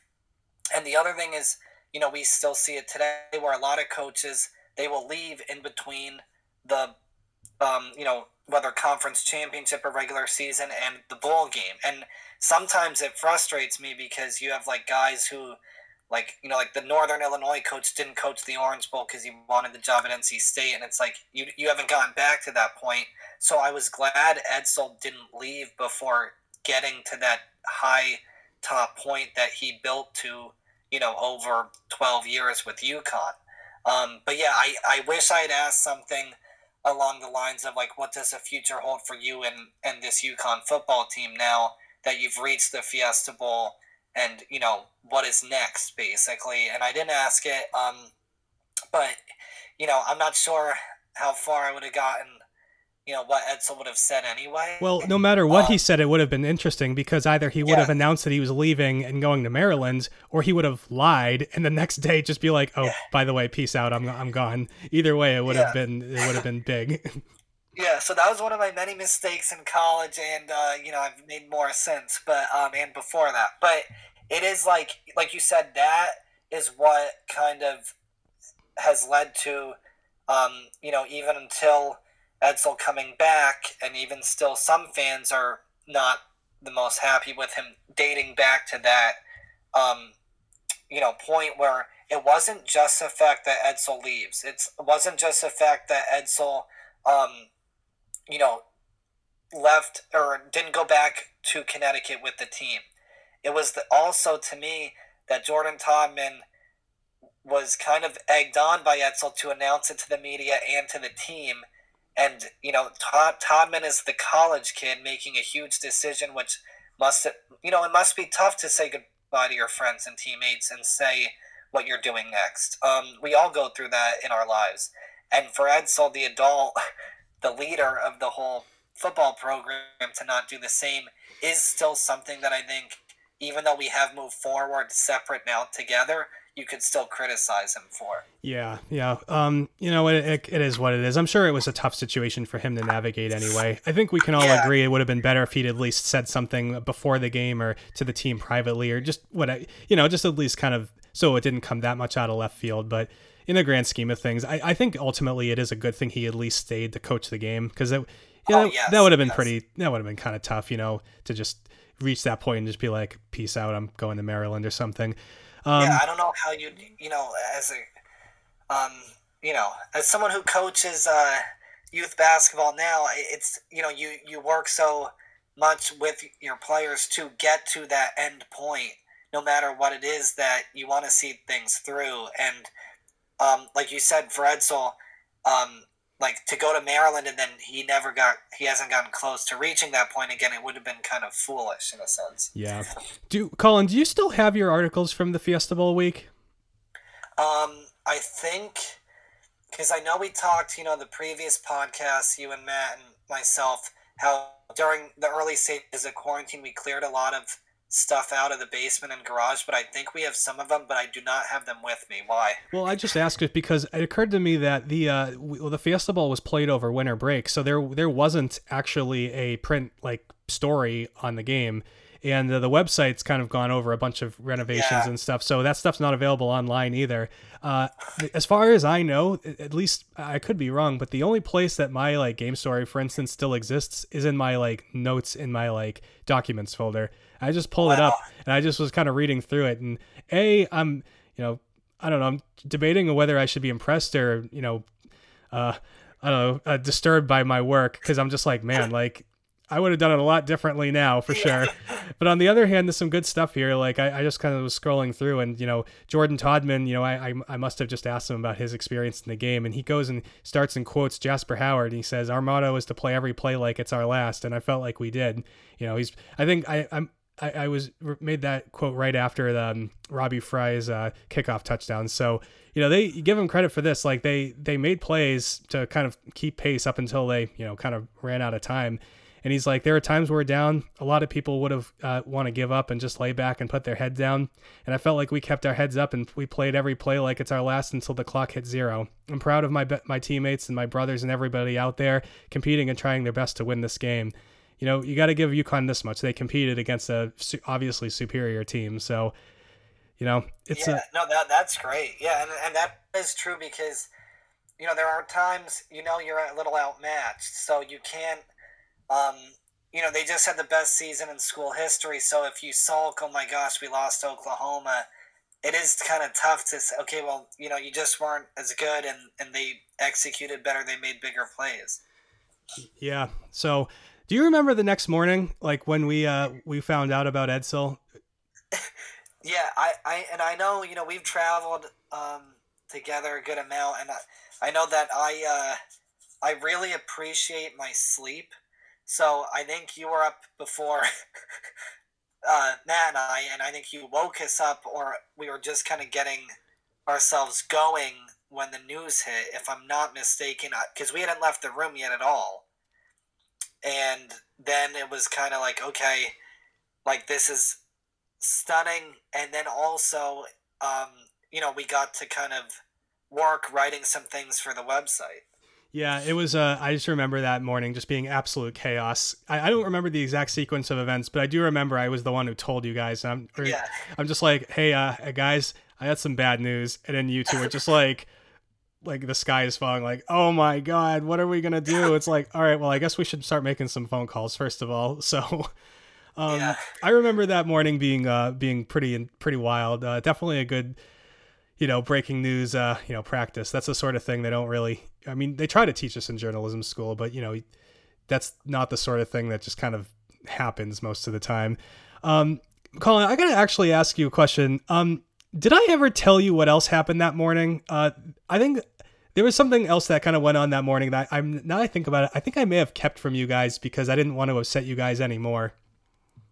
No, now I'm really worried and nervous. Oh man. So this is, so not to get super dark, but like that morning, I actually also found out that like my grandfather back home had passed away. And I remember just being like, all right, well, this sucks. Cause I knew it was coming. He'd been ill for a while, but then the news breaks. I forget whether I found out before or after Edsall, but I remember distinctly being like, okay, well, A, can't really be distracted by this. And B, I can't tell the McDonoughs because they're already upset enough as it is. So that was... No, Mac, I think you did years later say that. It could have even been when we were like living in Boston over, a beer or something. But A, very sorry about that again. B, I think it just shows you as a reporter and friend looking out for us. Matt and I are fortunate. All our friends do a little more for us than we do for them. And especially when it comes to life events or sports events, they always take care of us, and you're included in that with that. And that's a incredible job to work through that. And I think it's just like that's the reason why you're so good, because you were able to say, okay, I have to do this. And then when you got back from Arizona,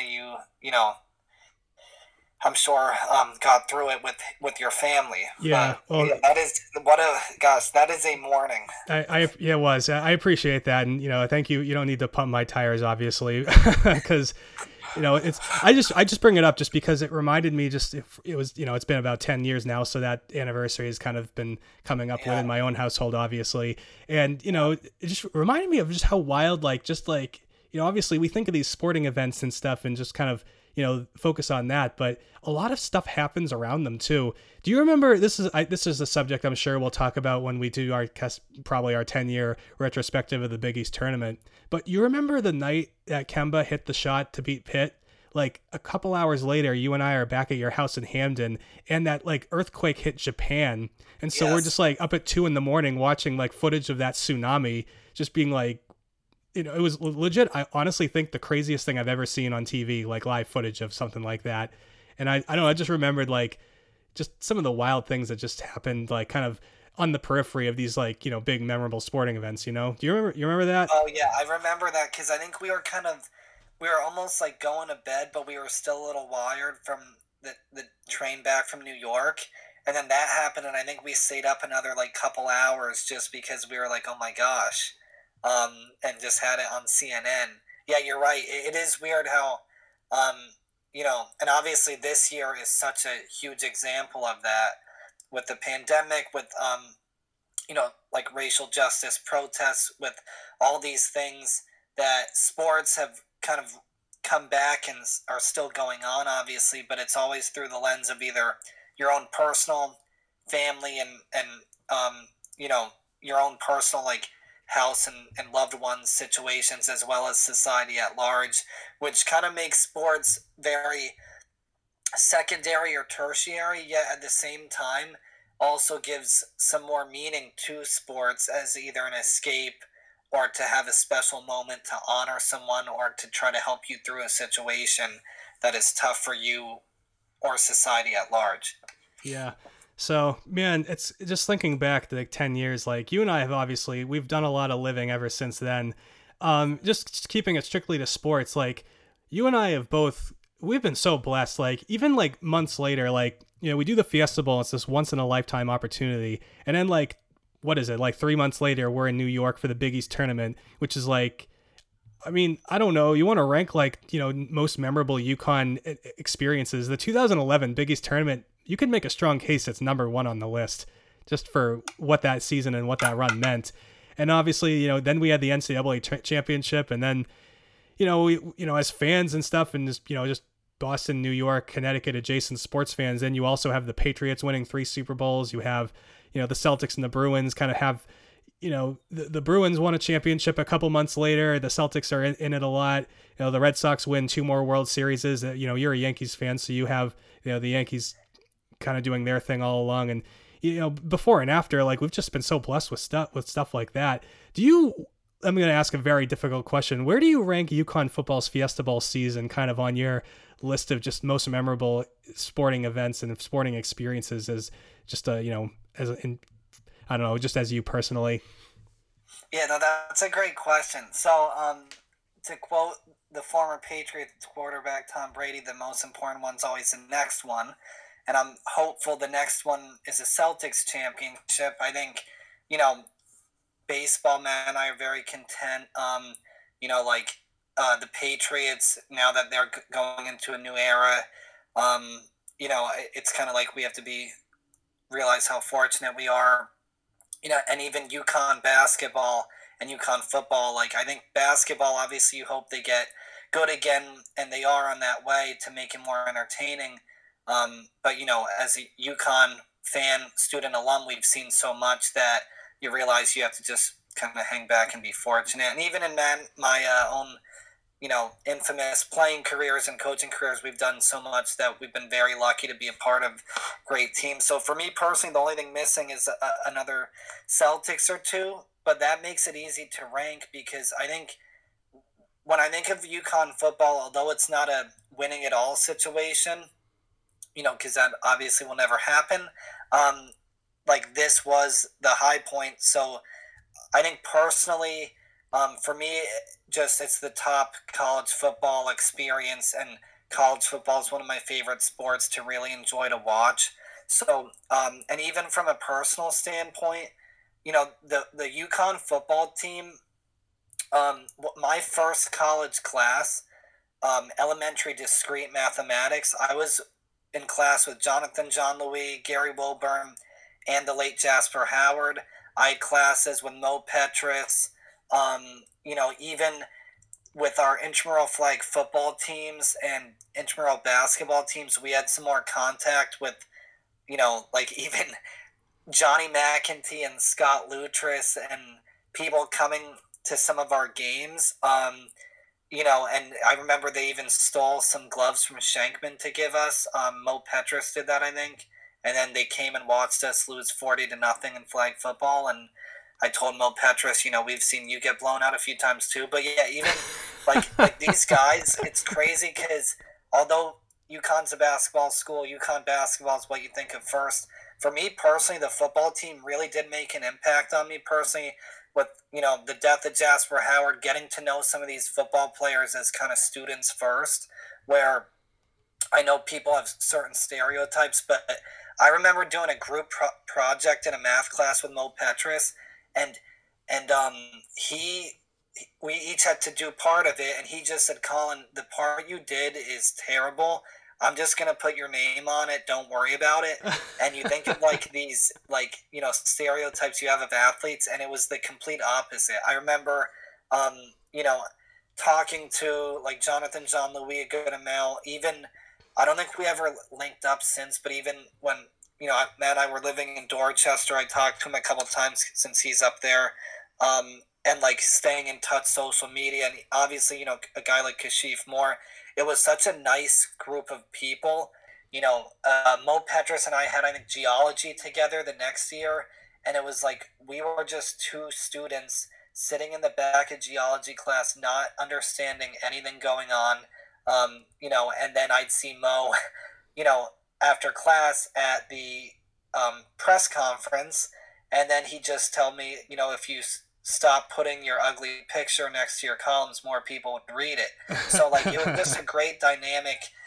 So it really did mean a lot to me to not only cover the team, obviously, to like feel a slight ownership with those guys. And I know I'm probably forgetting some. Oh, C.O. Moore even was a great guy, and he had class with Matt senior year, and he would call Matt at like 7 a.m. every like Tuesday and Thursday for like Shakespeare notes. And Matt had senioritis, and obviously, that was like nights after the DC, so Matt would be half asleep. And I remember at Huskies one time, C.O. Moore thought I was Matt, and he like came up and gave me a huge hug thinking I was Matt. And C.O. Moore literally bear hugging me as hard as he could with that strength. I thought I was going to like pop. It was the worst like physical pain ever. You hit him with the twin magic, dude. That's good. Yeah. No, I mean, these are just the anecdotes of just a really nice group of players who I'm glad we were able to see them accomplish such a high point, because, you talk about UConn basketball or the Celtics or Patriots or, Red Sox, Yankees, Bruins, whoever you want to talk about with fanhood or like these classic teams. UConn football isn't that. It doesn't have the history that a lot of Boston or New York teams have, or UConn men's and women's basketball in Connecticut. So for fans like that, Fiesta Bowl is kind of just like a singular memory. Like we talked about, you want to add to this certain tradition of these other sports teams. UConn football does want to add to that, but it's kind of something that you can't really get back to again in some senses as well. So it's kind of a singular moment in a sense that really is so unique compared to all the other sports memories and experiences we've had. Yeah, we were really blessed with that. And honestly, like thinking back about the Fiesta Bowl really kind of reminded me of just what UConn football meant to me back then. Like it's probably not an exaggeration to say that one of the only reasons I even went to UConn was because they had Division I football. Like, I know that sounds super bad, but like, let's be honest. Like, I was a big sports guy, and I wanted to be on like, like I probably, if like it wasn't so far away, I probably would have gone to Penn State, because that's where my parents both went. That's kind of, I like wanted that, I went to like a smaller Catholic private high school. So I just wanted to go to like a big, school with a lot of pride, a big football team and good athletics. And, UConn was really, UConn and BC were really the only schools around New England that offered that. And, I wound up at UConn, and I'm so glad I did. I, met you guys, I met all my friends, I met my, my future wife. And, frankly, from a sports perspective, I got like my investment paid off there, between football and basketball and everything else. And, just getting to know those guys, like those guys are awesome. They are all awesome. And, a lot of them did end up going on to go pro. Like, I think I counted like something like, I don't know, like a third of all of UConn's NFL players played during that era while we were there. Just, a lot of super talented guys, and just going to tailgate those games. And then obviously when we started covering the games, it was like, it was the first time we'd ever done anything like that.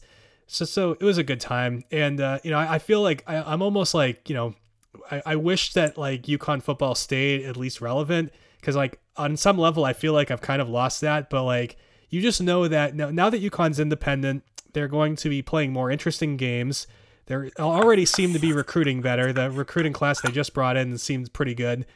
And, it's if they start winning again, like it's going to come back. And like, I mean, it's probably not.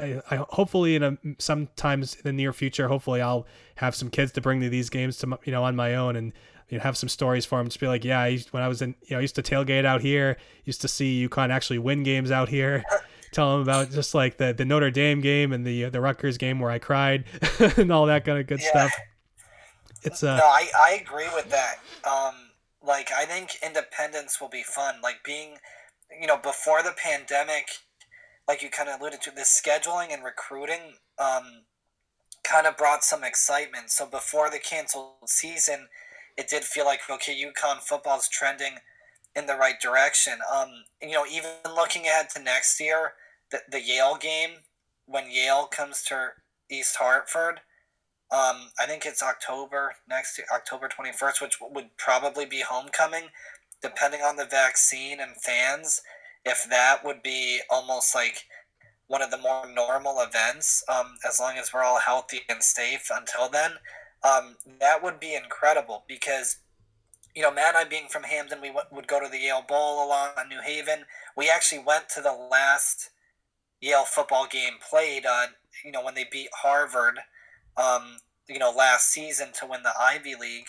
And that would be just so cool to see that Connecticut rivalry back and almost just excitement if fans are allowed to go and the season happens like we all hope, where, okay, like this could be a good kind of post-pandemic, hopefully back into some fun sporting events. And like you said, then in the coming years, I don't know if I'll I'll probably stay in Connecticut most likely, or at least the close region.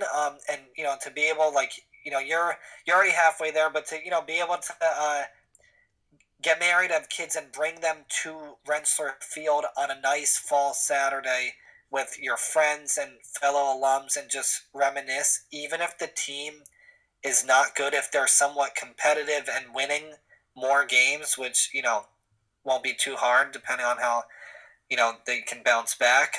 It would just be an enjoyable UConn football experience where I think I know there's a lot of UConn football fans who are still very much into the program and the health and future of it, and obviously that's great.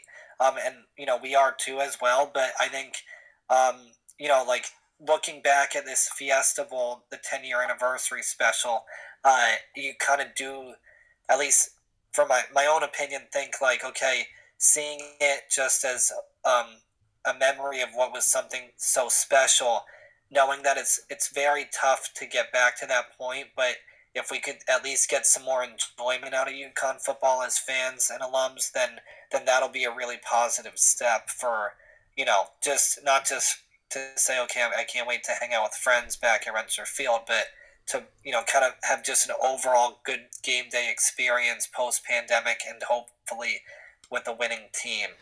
Yeah, just like playing competitive games against interesting opponents, I think it'll make a world of difference. So I think, I have high hopes for the future, which is something I certainly couldn't have said much in the last decade, but either way, UConn football was so much fun, and I just hope that that's something that even if we're not competing for championships or much of anything like that, it adds a lot to the school, and I hope that we'll get to a point where people see it that way again.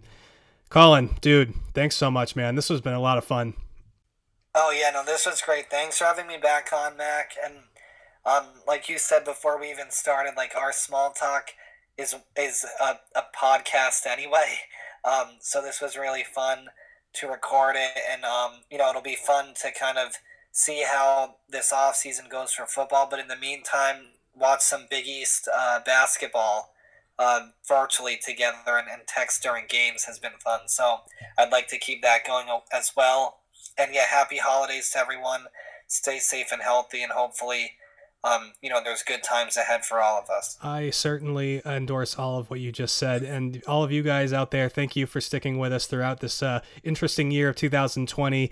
We will be back in the new year, 2021, and hopefully we'll have some decent UConn basketball to talk about. We're recording this on December 23rd, of course, so I am not even going to try to pretend to know who and when UConn is going to play. by then. So hopefully they'll play DePaul. Maybe they'll even play somebody else. Maybe they won't play at all. We'll just have to see. But anyway, thank you guys all so much for supporting the show. We really appreciate it. If you guys want to follow Colin, you can follow him on Twitter at McDTwin2.